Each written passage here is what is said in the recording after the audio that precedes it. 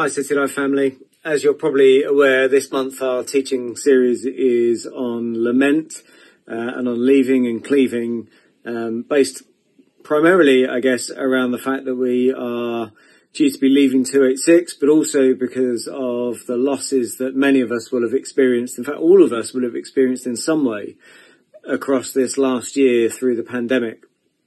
We're focusing on lament because it is good to be able to process those things, and particularly when leaving things in the past, whether that is things like 286 or some of the things that we've been accustomed to in life, living in the UK, leaving those things behind and embracing a new way of life. It's good to be able to leave those things well, to grieve properly in order to be able to move on properly and into all that God is calling us to.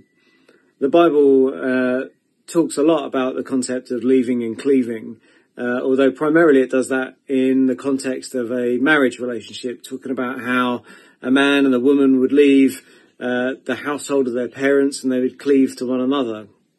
But as we know, Scripture also talks about our journey as a church, the church, capital C, in relationship to Christ as being like a marriage.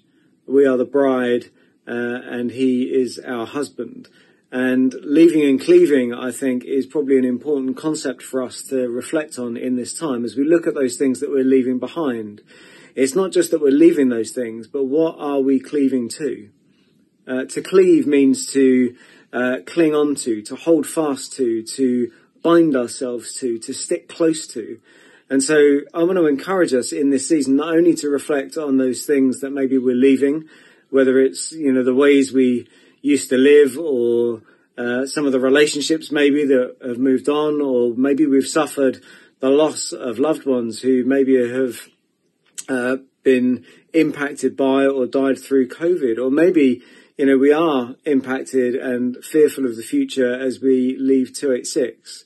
But I want to encourage us not just to focus on those things that we're losing and leaving behind us, but to focus on what we're holding on to, what we're cleaving to, knowing that God is faithful to us all and that he is the one that ultimately we cleave to. We stick with him. We hold fast to him because he holds fast to us.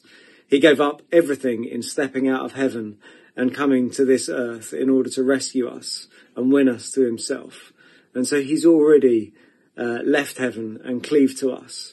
And there is an invitation for us to cleave to him, to hold fast to him, to draw close in this season, and to know our security and our provision and our hope and our future wrapped up and bound in him.